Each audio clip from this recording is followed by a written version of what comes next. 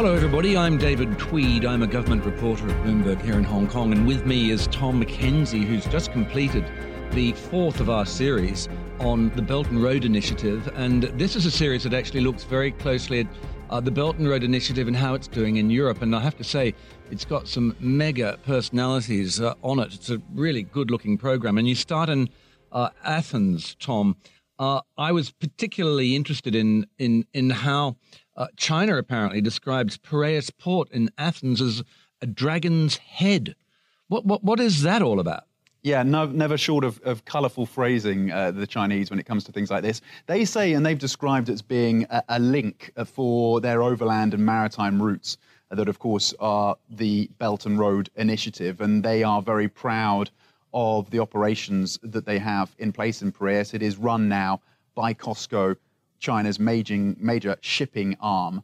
And they run it and have done in the last few years. They took over the concession in 2013, fully running this port, and they've had quite a lot of success. In fact, they've recently reported their profits for the first half of the year that were up around 100% from the last time in 2017. So they see it as a key test that they can show, an example, a case study they can show to others of success in terms of their ability to take over a port and make it work and integrate it into their Belt and Road Initiative. And so tell us, what's the response been like on the ground to this? What do the Greek businesses think? Well, that was interesting. We went there and we spent some time in and around Piraeus, which is a fairly deprived part of Athens, and we were expecting to find people there, businesses and residents who had issues with the Chinese running of this port. There had initially been some complaints, particularly from the unions, when China and Costco took over the running of the port. But in fact, what we found was, I guess you could describe it as a kind of reluctant acceptance amongst businesses there that in fact the Chinese were running it very well, that it had increased trade flows, that Piraeus had benefited from it, and that their businesses were benefiting from it as well, and they were looking to take advantage of the opportunities. There are still concerns, and those were voiced by some of the business leaders that we met there, around whether or not Chinese firms are going to start to eat up some of the opportunities, particularly around the logistics side of the business that spin off from the broader port.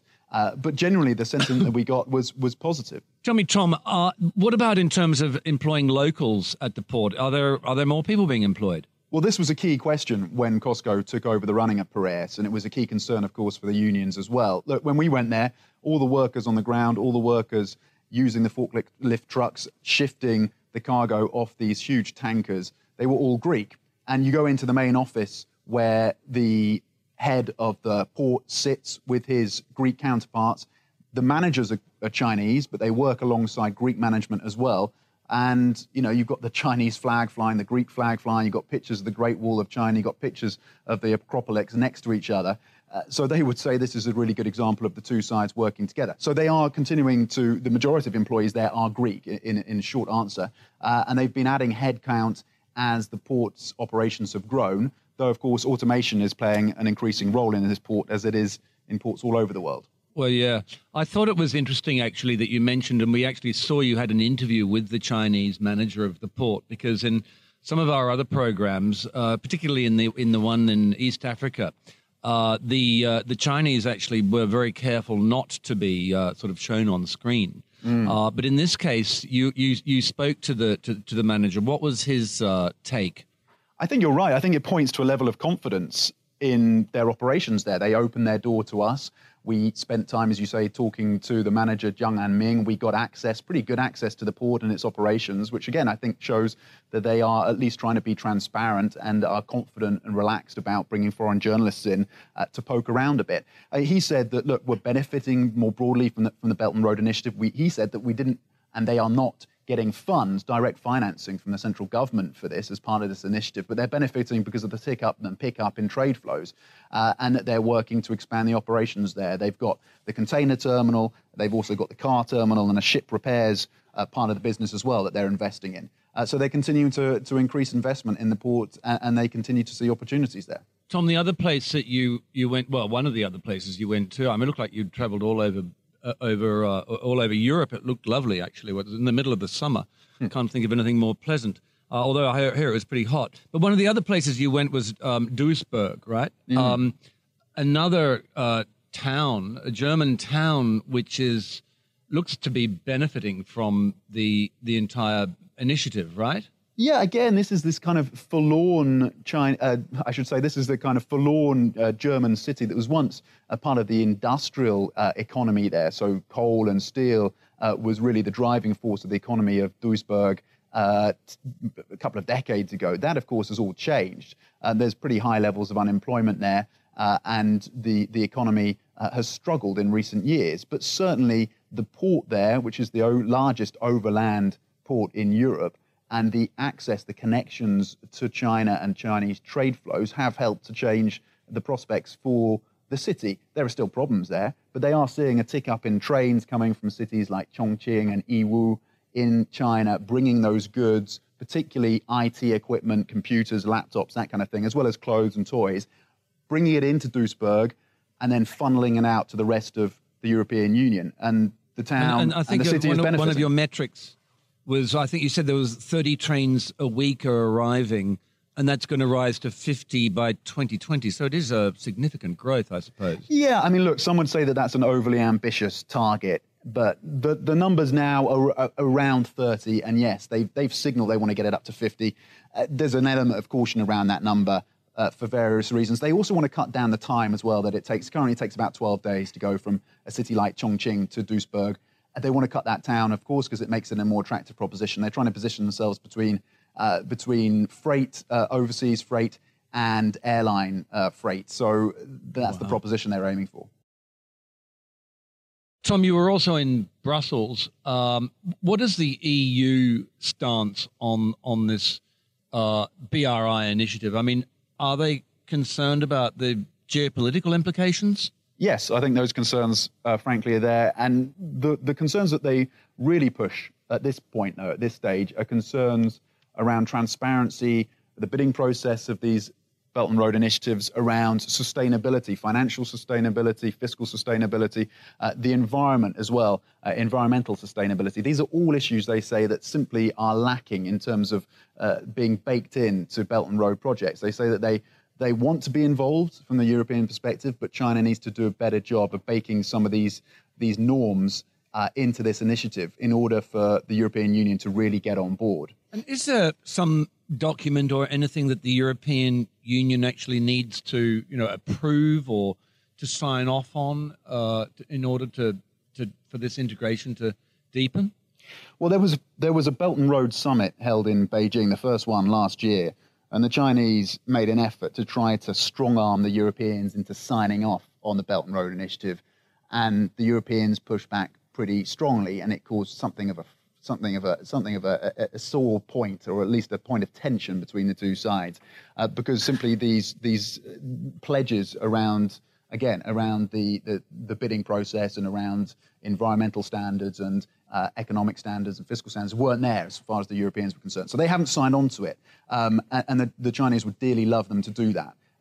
We are still, it seems, at a fair distance away from that happening. The Europeans have put forward their own proposals around infrastructure.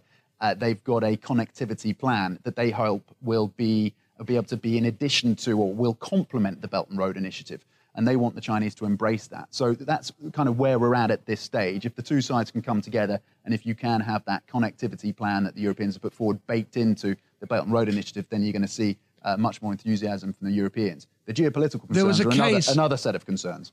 Tom, there was a case recently, or was it last year, and it was a case of Greece and I think another country. Was it Hungary? It was Hungary, yes.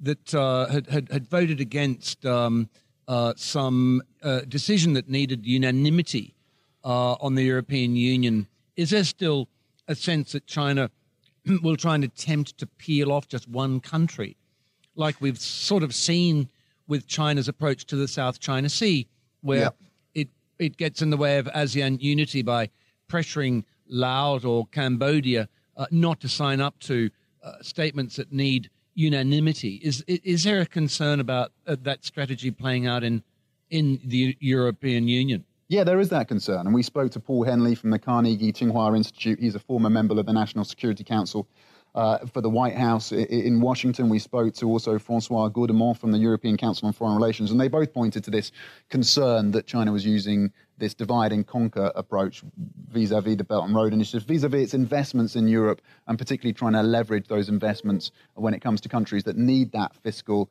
support. So countries like Greece and Hungary. And you pointed to that example. There was an example, for example, as well, of the European Union trying to put out a statement in relation to the South China Sea, and the Greeks and the Hungarians watering that statement down.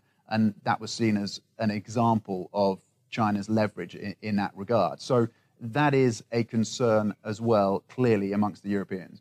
Now, you spoke to Joe Kaiser, who's the chief executive of Siemens, which is, Siemens has been investing and having business in China since it first exported a power generation 150 years ago or something.